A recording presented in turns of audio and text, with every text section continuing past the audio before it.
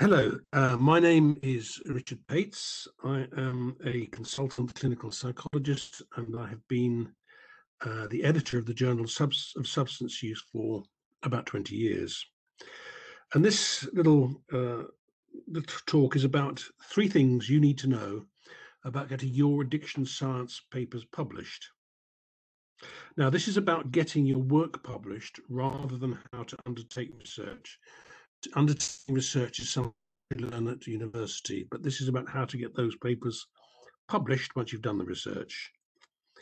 As an editor of many years standing, these observations are based on my experience of trying to help people get their work published.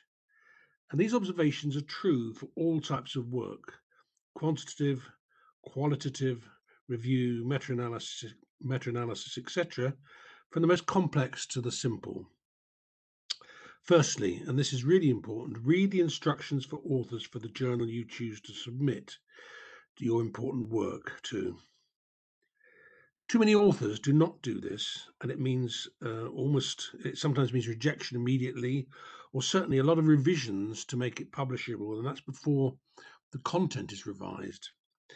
Don't waste your time and the editor's time. Get it right first time. And this is about things like length, it's about style, it's about referencing, all these sort of things which are basic when you write the paper. Secondly, do not make it unnecessarily complicated. Think of great writers like Graham Greene, who wrote very simply but very effectively. Both language and concepts should be expressed as clearly as possible. As a clinical psychologist with 40 years' experience, I think that if I don't understand a social science paper, then the readership is unlikely to as well. So keep it straightforward and simple. And thirdly, don't forget to let the reader know why your research is important and what it contributes. That is why the brief conclusion section at the end of a paper is so important in emphasizing in a punchy way why your paper should be read.